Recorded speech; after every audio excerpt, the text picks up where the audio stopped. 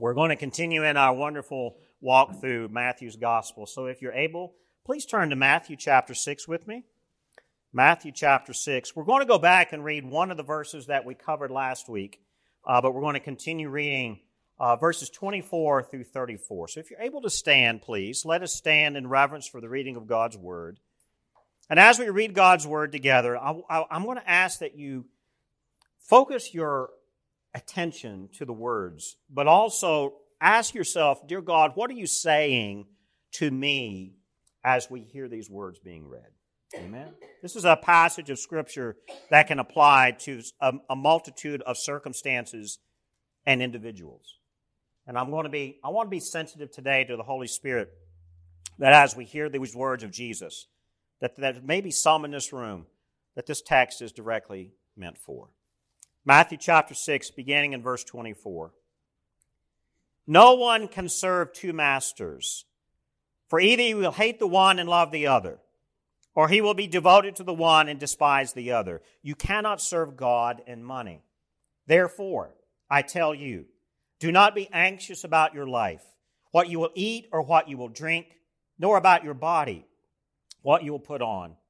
Is not life more than food and the body more than clothing? Look at the birds of the air. They neither sow nor reap nor gather into barns, and yet your heavenly Father feeds them. Are you not of more value than they?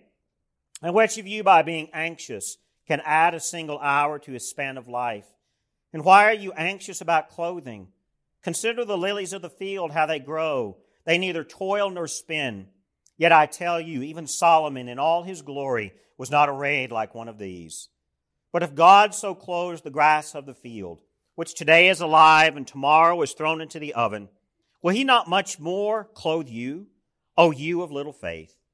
Therefore, do not be anxious, saying, what shall we eat, or what shall we drink, or what shall we wear? For the Gentiles seek after all these things, and your heavenly Father knows that you need them. But seek first the kingdom of God and his righteousness, and all these things will be added to you. Therefore, do not be anxious about tomorrow, for tomorrow will be anxious for itself. Sufficient for the day is its own trouble. Let's pray. Dear God, we pause at the reading of your word. And these words apply to us more so today, I think, than we can imagine. Many of us in this room, Father, worry about how we're going to pay the bills this month. Many of us in this room may even be worrying about whether or not our jobs are going to be there after the new year. Many of us in this room also, Father, may be worrying about the political future of our country and our world. Lord, that we are overwhelmed with worries of life. And there is no worry too trivial for you to love us and to provide for. So God, I pray that as we listen to you speak to us in your word, that you would use this time to minister to each and every one of us. Lord, I pray that this would be a time that everyone in this room, everyone who is hearing these words, would understand their dependence upon your provision. That they would understand their dependence upon you for salvation.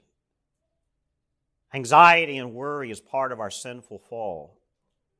And I pray, God, that you would use that to draw us back into your presence. That whatever fear and anxiety we have would be crafted and steered to where we would turn to you as a result. And so, God, I pray that this time would be for you and that your voice would speak loudly. May we hear clearly. In Jesus' name we pray. Amen. Amen. Have a seat. God bless you guys.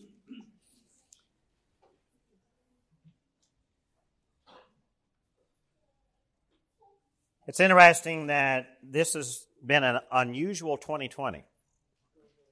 As we are wrapping up this year, many people have different experiences of these 12 months. Some actually did better than others. Others have done worse than others, and others have got anxieties and fears and things that have fallen apart. We have some who have perhaps lost their jobs this year. We have others who, even though they may have continued on in their employment, this next year of economic uncertainty may be bringing some fear and some anxiety. On top of that, we could throw in the political trauma and the social and racial tensions in our world at the moment. 2020 has clearly proven to be one of these unusual rocky years. I think this text that we have come to today in Matthew chapter 6 is timely for a number of reasons. I think Jesus now addresses here in his Sermon on the Mount a far too common problem among the citizens of the kingdom.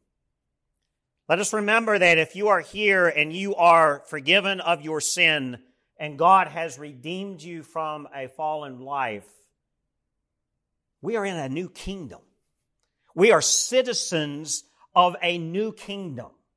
That is the focus of what Jesus is telling us here in the Sermon on the Mount. Matthew chapters 5, 6, and 7 is this walk through Jesus showing us exactly what it means to be a part of his kingdom that he establishes, first here and then fulfilled later in its completeness at the end of time. As forgiven citizens of the kingdom, as forgiven men and women, we are part of something grand and glorious. Amen? Yet, anxiety and worry is a far too common problem, not just among the fallen and sinful world, but amongst the citizens of the kingdom, church members, Christians who come daily worrying and fearful about their day, about their tomorrow. It's a problem. But not only do the lost in the world suffer anxiety and worry, Christians, I think we fall into this common problem of worry and anxiety at I would say almost as an equal rate, perhaps even more. And Jesus is addressing this very clearly, but also very lovingly in this section of his sermon. And I think today we're going to see exactly what is the source of our anxiety and worry. Because if we have fear and anxiety in our hearts, there is something that I'm afraid that is causing it. And at the root of it, I think, is this tension between two worlds, two kingdoms. And I want us to take a look at that today. It seems that in this passage, Jesus is addressing, I think, the problem of a lack of faith. Anxiety often feels like a choking. Those who suffer from anxiety and worry will tell you it's almost like a physical choking, a strangling of the soul. Would you agree? If you are consumed with worry and anxiety, it's almost as if not only your physical being is being strangled, but deeper still, I think it is a strangling of the soul that we're dealing with here. But what is at stake in this passage, I think, is bigger than this. It's the eternal state of our faith. It's the eternal state of our trust in the Lord rather than ourselves. That's a common theme that Jesus, I think, is bringing out here. I think especially in chapter 6. This tension between practicing our righteousness in order to be seen by others and to make ourselves feel good versus the genuine practice of righteousness that God alone can provide through His Son. And I think that is at the very root of our anxiety and worry. We are at this state of tension. Isn't this the root of all sin? To depend on ourselves? Would you agree? How many of us, when we have depended on ourselves and have forgotten the provision of our Father in heaven, have realized what a fool's errand that eventually is? Yet through it all, we struggle with this feeling of anxiety and worry. We're depending on ourselves, or we're depending on the approval of others rather than God Himself. This is the root of anxiety, that we are depending upon ourselves and not God the Father. That's the very cause of worry. The issue at hand here, I think, that Jesus is showing is that we know that we're inadequate, and this leads us to an overwhelming sense of failure and loss. When we are aware of our inadequacies and we're depending on ourselves, that's going to naturally lead to an outcome of inadequacy and failure. Would you agree? And we know this. I am inadequate. I'm trying to solve this on my own. I know I'm going to fail. Oh man, I'm in trouble. And boy, you see the slippery slope directly into fear and anxiety and worry and stress. The issue at hand is that we know it's impossible. But that is the attitude of a Christian in the midst of a forgiving God who gave His Son, Jesus Christ, to overcome this inadequacy within ourselves. So why is it that citizens of the kingdom depend upon ourselves and we are worried about what others think and we're worried about what the world says is successful instead of focusing on what God says the kingdom looks like? You see the tension? Let's take a look at this a little bit deeper. There's a few other passages I think will help us understand what Jesus is saying here in Matthew chapter 6. Flip over to 1 Peter chapter 5. 1 Peter chapter 5. Beginning in verse 6. The Apostle Peter tells us, "Humble yourselves, therefore, under the mighty hand of God, so that at the proper time He may exalt you." Verse 7. "Casting all your anxieties on Him, because He cares for you. Be sober-minded, be watchful. Your adversary, the devil, prowls around like a roaring lion seeking someone to devour." You see, this anxiety and fear, Peter is pointing out, is very important. That if we do not cast our worries upon God who loves us, then we are going to be prey to the devil himself, who is prowling around seeking somebody to devour. As God's people, we have a God who cares for us. As God's people, we have a Savior who loved us so much, He sacrificed all for us. Yet we live as His people in fear and anxiety. I think what Peter's telling us here in 1 Peter 5, verse 6, is that in order to overcome fear and anxiety, it requires what we began this walk with Christ with to begin with, which was humility. Humble yourselves, therefore, under the mighty hand of God. Is that not the beginning of our salvation walk? To humble ourselves under the mighty hand of God, His love and His care for us? Yet somewhere along the line, we forget that. And we're sucked back into the worries and the fears of this world. And we have to be constantly reminded through God's Word, and we have to constantly remind each other as God's people, as we worship together here today, this is not just a gathering of singing and listening to sermons and going home and turning on football.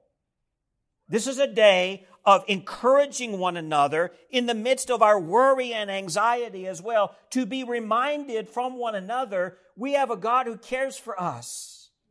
We also see the Apostle Paul tells us in Philippians chapter 4 exactly how else to address this issue of fear and worry. Philippians chapter 4, beginning in verse 4.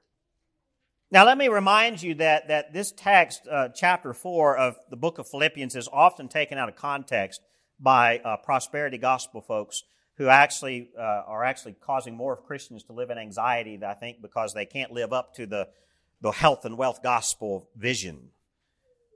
But let's take a look here exactly what Paul means here in Philippians chapter 4. He says, beginning in verse 4 of the fourth chapter, "Rejoice in the Lord always, and again I will say," what? Rejoice. Verse 5, "Let your reasonableness be known to everyone. The Lord is at hand. Do not be anxious about anything, but in everything, by prayer and supplication, with thanksgiving, let your requests be made known to God, and the peace of God, which surpasses all understanding, will guard your hearts and your minds in Christ Jesus. What are we called to do with our anxieties and our fears according to this text?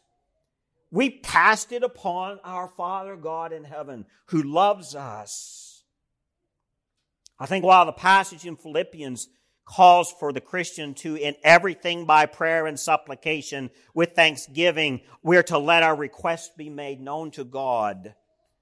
I think it's the very state of anxiety that causes us to actually do this. Think about it. Even though anxiety, according to Jesus, is something to be avoided by the Christian, it's not that simple.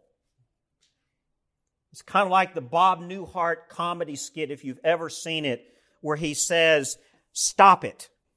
He's a psychiatrist, and people come into his psychiatry office looking for help with their anxieties and their fears. And Bob Newhart is this character who has a miraculous solution to it all, and he's making millions of dollars on books. And his method is real simple. Stop it. You need to, y'all know, some of you are laughing because you know the video I'm talking about. Some of us just want to look at people who are fearful and anxiety, and we just look at them and we want to shake them and we just say, "Stop it." In some ways, that's what needs to be said, but in other ways, that's not necessarily the answer. The answer, instead of just stopping the worry, the answer is pour out this worry and this anxiety upon God Almighty who loves us. I think it's an irony here, but it's also a truth that anxiety, as horrible as it is and as much pain as anxiety causes us, what I love about our Father is that He will use our anxiety to cause us to need Him. Amen? Anxiety can be the cause of prayer. Anxiety can be the cause of dependence and faith. Maybe that's the way we need to look at this teaching on anxiety and worry. It's not don't ever worry and don't ever be anxious, because we live in a fallen state, even though we're forgiven. But I think what Jesus is going to teach us here, and we're going to look at this a little bit deeper, He's saying this anxiety and this worry can actually be used and motivated to draw us to trust our Father. Amen? Proverbs chapter 12 says this, "Anxiety in the heart of a man weighs it down, but a good word makes it glad." When we take a closer look here at the flow of Jesus' words, let's take a look here at Matthew chapter 6, verse 24. And let's understand that verse 24 is the introduction and leads into the passage on anxiety and worry in 25. If you're taking notes, because a lot of times in our English translations here, they're breaking verse 25 off as its own section. But I want you to look at this as if verse 24 about serving two masters is the foundation for what he's saying in verse 25 and following. Let's read verse 24. "Now no one can serve two masters, for either he will hate the one and love the other, or he will be devoted to the one and despise the other. You cannot serve God and money." I think here in this one verse, we can see a connection, this tension between trying to serve two masters, trying to serve God, our Lord, and trying to serve the Lord of this world, the kingdom of heaven versus the kingdom of man. We are in a tension trying to serve two masters. And Jesus is saying that's an impossible task. I think this is the root of the anxiety. It brings the tension that leads to worry in verse 25. Because look at verse 25, that connecting word, therefore. "Therefore I tell you, do not be anxious about your life, what you will eat or what you will drink, nor about your body, what you will put on. Is not life more than food and the body more than clothing?" Why are we worried in verse 25? It's because in verse 24 we're trying to serve two masters. I think Jesus points out that trying to serve two masters is the root of our anxiety. We've got to choose between the lordship of our Father or the lordship of the treasures of the world. Because if you remember, beginning in verse 19, we're talking about laying up treasures on earth where moth and rust destroy versus laying up treasures for yourself in heaven. And we struggle with this tension. And so as we come to verse 25, when we're worrying about what we're going to eat, what we're going to drink, what kind of clothes we're going to wear, all of that is standards of the world. The quality of the food, or perhaps the amount of food. And if we don't have the amount of food the world tells us we're supposed to have, we're starving to death. If we're not wearing the latest fashion of clothes, we're somehow less than. Now, again, if you still have polyester leisure suits, please, it's time. You can go ahead and let those go. Amen? Some of the kids are going, what's a polyester leisure suit? Trust me, you don't want to know. Amen? And bell bottoms. Please, get rid of the bell bottoms. But at the same time, there's this rhythmic dance that our souls go through. Our soul is split between loyalty of the world and loyalty of our Father. And we've got this rhythmic tension in our souls. And I think there's a vain attempt here to try to synchronize the expectations of the world with the expectations of the kingdom. What does it mean to synchronize? Syncretistic religion. Syncretistic religion is this attempt to merge the secular world with the biblical truth of the kingdom. And it fails every single time. It pollutes the truth of the gospel. It pollutes the truth of service to the Lord and walking in Christian purity and genuine truth. When we try to bring in what the world says is perfect and try to harmonize that with the religious truth of the biblical text, what we develop is a religion that's not scriptural at all, and it's a syncretism. It's an attempt to harmonize this tension between the kingdom of heaven and the kingdom of the world. When we are in the middle of this tension of, Lord, I want to serve you, I want to love you well, but I can't, I'm a failure at this, and so the world is telling me to live this way, and instead of trying to ignore the world and depend on the Lord, that's hard, we say, well, let's just harmonize it all together and make it easier. And it brings more anxiety. It's a vain attempt. Syncretism is this misguided attempt to synchronize the secular worldview of what the world says is popular and successful with the biblical truth of humility and sacrifice and repentance. And I think God's truth here cannot be harmonized with the sinful secular world that there is. It's not going to happen. We cannot synchronize and harmonize the truth of God's Word and the truth of His gospel with a sinful, secular world that wants nothing to do with Him at all. Instead, God's truth can only rule with authority. Only God's truth can have authority over our sinful worries. Let's take a look here at what's happening. I think the root of our anxiety is the fear of not pleasing the two lords that we're in tension between. That we split our loyalties between God and the world. Life according to human standards versus life according to God's will. Let's look here at verse 26. Here's what Jesus says as He's trying to explain what the anxiety is about. Look at verse 26. Look at the birds of the air. They neither sow nor reap nor gather into barns, and yet your heavenly Father feeds them. Why are the birds of the air so happy? They don't have to punch a clock. They don't have to get their kids up for school. They don't have to go and please an employer. They don't have to go and put gas in the car. They don't have to find the right clothes for the day. They don't have to worry about paying the bills. Boy, look at the birds of the air. Aren't they happy? Now they got to worry about the cat next door. But they're happy. Why? In verse 26, it's because the Heavenly Father feeds the birds. Aren't they happy? Wouldn't that be wonderful? Let's keep looking here in verse 27. And which of you, by being anxious, can add a single hour to his span of life? There may be some who are worried about how long they're going to live. There may be some who are worried about what tomorrow will bring. Jesus makes it very clear here in verse 27, the worry about what's happening even for a single hour. What does that bring? It's just an hour of anxiety and worry, nothing more. It's not going to extend our life. It's not going to make us any happier. And in verse 28, and why are you anxious about clothing? Consider the lilies of the field, how they grow. They neither toil nor spin. Yet I tell you, even Solomon in all his glory was not arrayed like one of these. We worry about our fashion and our clothes.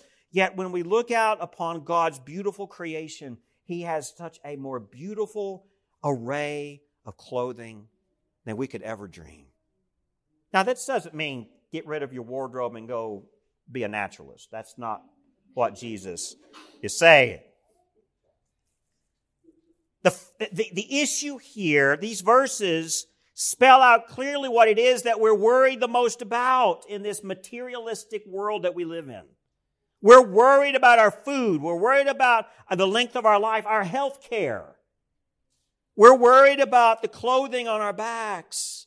We're worried about our material stuff. I was blessed with a little bit of downtime yesterday to actually do a honey-do list, and I cleaned out a little bit of our garage. It's amazing how you don't even intend to store up things, but you have to haul it off to the dump regularly. Boxes, clothes, stuff. I think verses 26, 27, and 28 talking about food, talking about the length of our life. And I would say the length of our life also deals with even our health and our clothing. All of these were things that the Pharisees were dealing with. They wanted the richest foods because that was the status of who they were. They wanted to make sure that they lived a long and healthy life because that was a sign of wisdom and God's favor. They wanted to wear the richest clothing because that also showed if you had fine clothing, then God must love you more. Yet we do the same thing, and I think all of these verses 26, 27, 28, they're all comparing something very important here. Look here in verse 26. At the end of verse 26, as Jesus talks about the birds of the air, here's what He says about the Heavenly Father taking care of the birds. He says, are you not of more value than they? One of the key roots of anxiety and worry is a fear of how valuable I am. Has anybody ever worried about that? My boss doesn't appreciate me. My family members look down upon me. My spouse doesn't love me. Am I valuable? Do I have purpose? Do I have merit? And I think all of these things, food, health, clothing, all of these things we worry about, Jesus compares all of these to God's value of His own. Do we worry that God does not value us? Is that possibly the root of our anxiety and worry? Does God the Father value His children? We can say it, we can read it in His Word, but do we know it and do we live it? Does God value you as His child? And Jesus' words here are very true. If we worry about our own value, He says, let me encourage you, the Father in heaven holds you more valuable than all of the created beauty that you see around you. He loved you so much. You are so valuable to Him. He sacrificed His only Son so that you could reign with Him forever. And your sin would be forgiven. And so that you would live a new life and be this representative of the kingdom to a fallen world that is worried about things that are temporary at best. If we are part of the kingdom of heaven, why are we worried? Why are we anxious? It's because I think part of it is that we don't understand the value that God has for us. We worry that we're not valuable. And so the beginning of this powerful sermon, I think back in chapter 5, it reminds us that Jesus is telling us that God's faithful. We long for a beautiful kingdom. Is anybody attracted to the beautiful? whether it be the beautiful lights of Christmas, whether it be the beautiful array of food on a Christmas dinner table, whether are you even attracted to the beauty of the shiny new toy? Are you attracted to the beauty of the beautiful bank account? We're longing for the beautiful. But the tension here that we have is between the human standards of beauty and God's will and His beauty for us that plays out in Jesus' condemnation of the hypocritical Pharisees. Remember, all of chapter 6, Jesus is really making it very clear, beginning in verse 1, that the Pharisees and the religious elite were out for their own reward. Yet, by the time we get to verse 25 about anxiety and worry, He reminds us that His faithful fall into the same problem. We worry about what the world thinks about us. We're worried about what others think about us. As we fall into this trap. The focus of the Beatitudes in chapter 5 is the same focus on this sin of worry. Because Matthew chapter 5 introduces this theme that we carry over into this idea of worry and anxiety. When we look at chapter 5, remember the Beatitudes? We looked at those months ago. In verse 2, and He opened His mouth and taught them, saying, Blessed are the poor in spirit, for theirs is the kingdom of heaven. You hear that tension? Verse 4, Blessed are those who mourn, for they shall be comforted. Blessed are the meek, for they shall inherit the earth. Blessed are those who hunger and thirst for righteousness, for they shall be satisfied. Blessed are the merciful, for they shall receive mercy. Blessed are the pure in heart, for they shall see God. Blessed are the peacemakers, for they shall be called sons of God. Blessed are those who are persecuted for righteousness' sake, for theirs is the kingdom of heaven. And blessed are you when others revile you and persecute you and utter all kinds of evil against you falsely on my account. Rejoice and be glad, for your reward is great in heaven. For so they persecuted the prophets who were before you. Remember the Beatitudes, that tension? That's the root of the anxiety here that Jesus is telling us. Let's look back here at chapter 6 in verse 33. The message from Jesus here is to be His disciple in every aspect of our daily lives requires that we see Jesus as Lord over all things. Look here at verse 33. What does it say? But seek what first? The kingdom of God and His righteousness, and all these things will be added to you. The first things that we seek is the kingdom of God, which is His righteousness. And if that is our priority, if we look at the one thing that is prior and prime, the things of the kingdom, which is God Himself, His Son, Jesus Christ, forgiveness of our sins so that we are in His righteousness. You worry about that first. Everything else takes care of itself. To be a genuine Christian is to seek the kingdom. To be a genuine Christian is to seek His righteousness above all things. And it means that Jesus is the treasure and the joy of your heart. If that is your focus first, then the food and the clothing and the bills and the bank account and the deadlines and the children and the husbands and the wives and all the responsibilities that this world has, all of that somehow seems to take care of itself.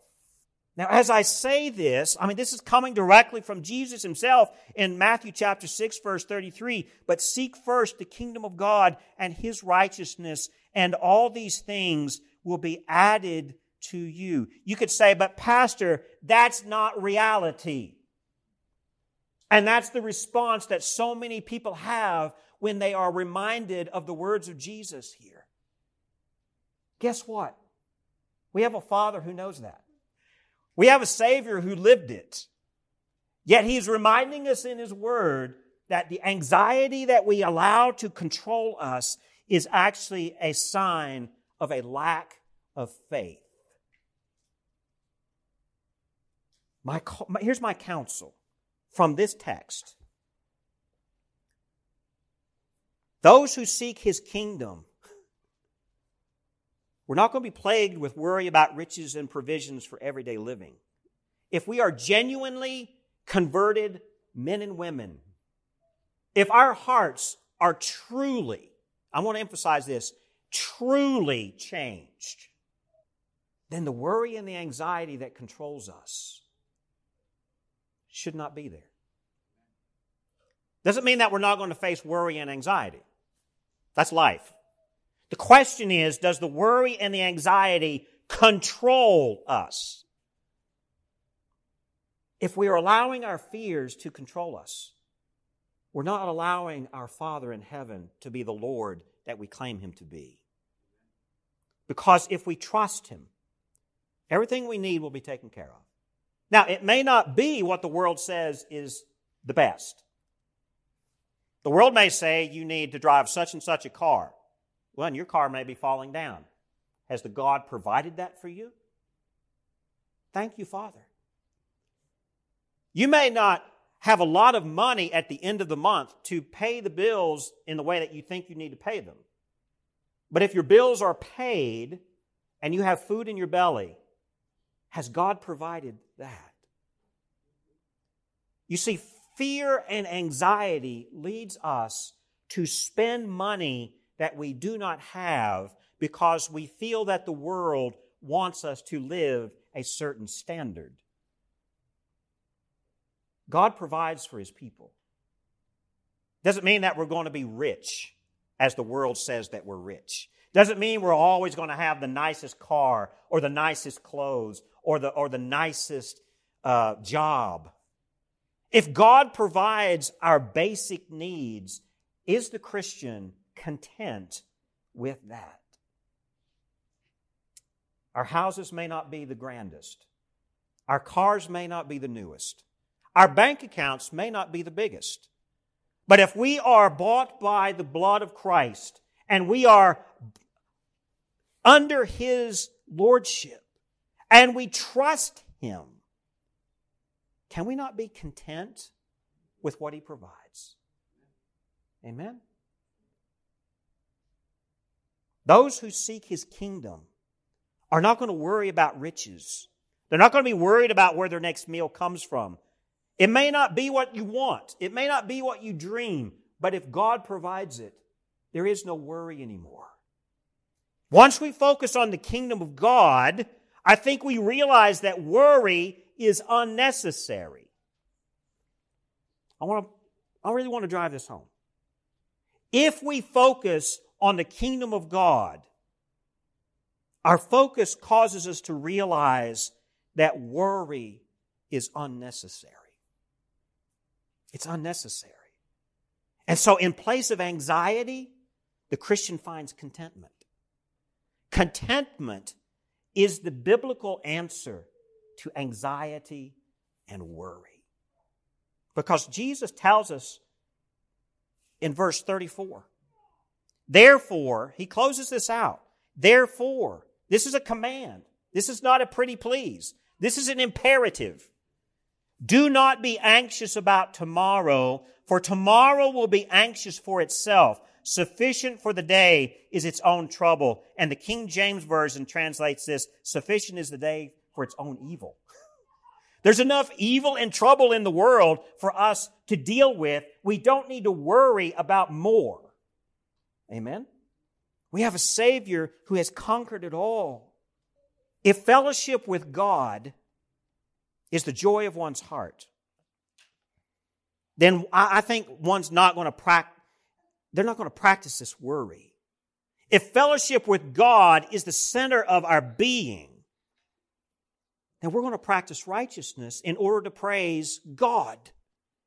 We're not going to practice righteousness in order to be praised by other people. We're not going to practice righteousness in order to praise other people. I think genuine Christians who truly believe that their needs will be met are going to feel secure. Amen? And through this security, they're content with what God provides. Since what God gives us is greater than anything that we can give to ourselves. If we genuinely believe that, I think that's a great step to solving worry. Amen? Now, there are times of our lives we've all been there. I don't know what tomorrow will bring. Amen?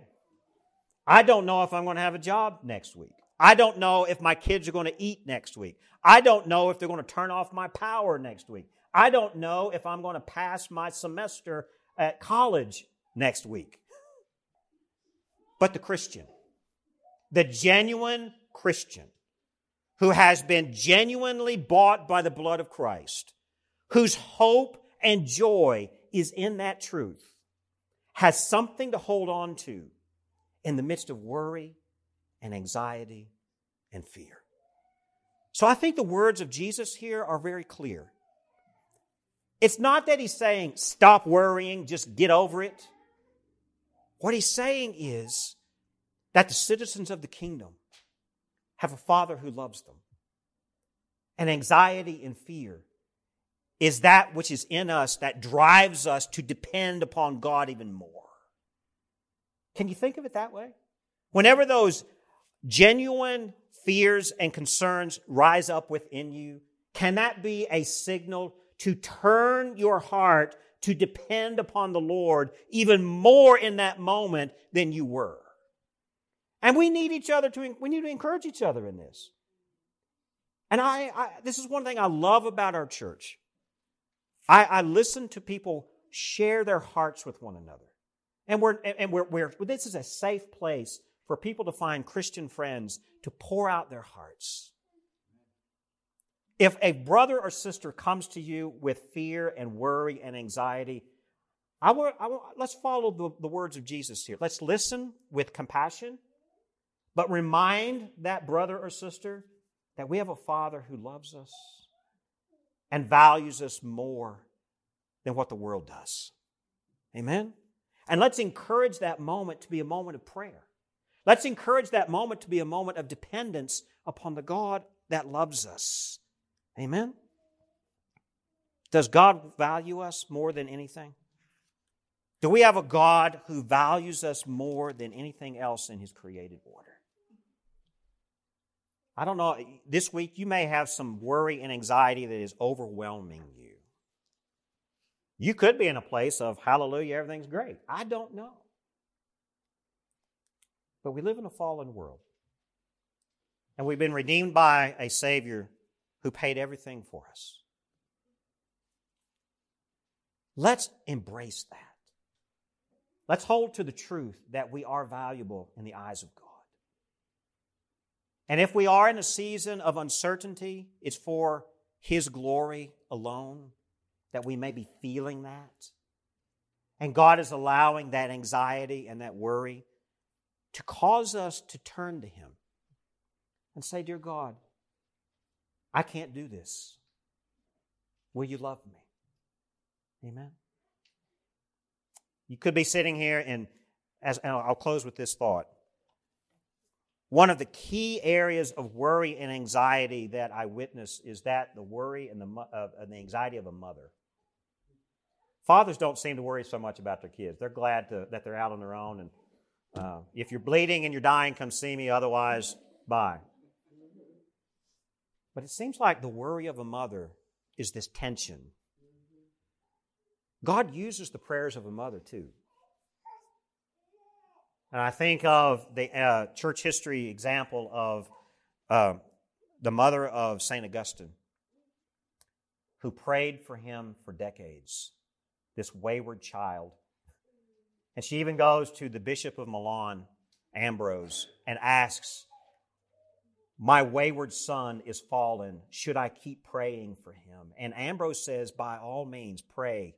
And what happens? At the age of 30, Augustine has a radical conversion. And we know throughout church history his impact on the faith. So Jesus is not saying, don't pray for your children. Pray for your children. Allow that motherly instinct of fear and worry to drive you to prayer. But not to the point of so much fear that the devil wins. Let it turn to the glory of the Father. Amen? Let's pray. Father God Almighty, we praise you for your word. Your Son, Jesus Christ, teaches a very clear point, that the citizens of the kingdom are not to be controlled by anxiety and worry. And Father, there are many in your church who do suffer with this. They live in a constant state of anxiety. It seems like our world right now is full of anxiety and doubt and worry. From the political structures to our social structures to our economy to just life in general. Some are even anxious and worried about the pandemic of COVID-19. God, all of this is part of the fallen world that you still have us live in. And I pray, God, that you would use our circumstances to draw us back to your presence, to always depend on you. We thank you, Father, for your love for us. And we thank you for providing salvation through your Son, Jesus Christ. And so, God, I pray that those times that we are anxious, those times that we are fearful, that you would remind us of the moment of our salvation where we gave all that up and totally surrendered to your love and your mercy and your forgiveness. Cause us, Lord, to be dependent upon that. In Jesus' name we pray. Amen.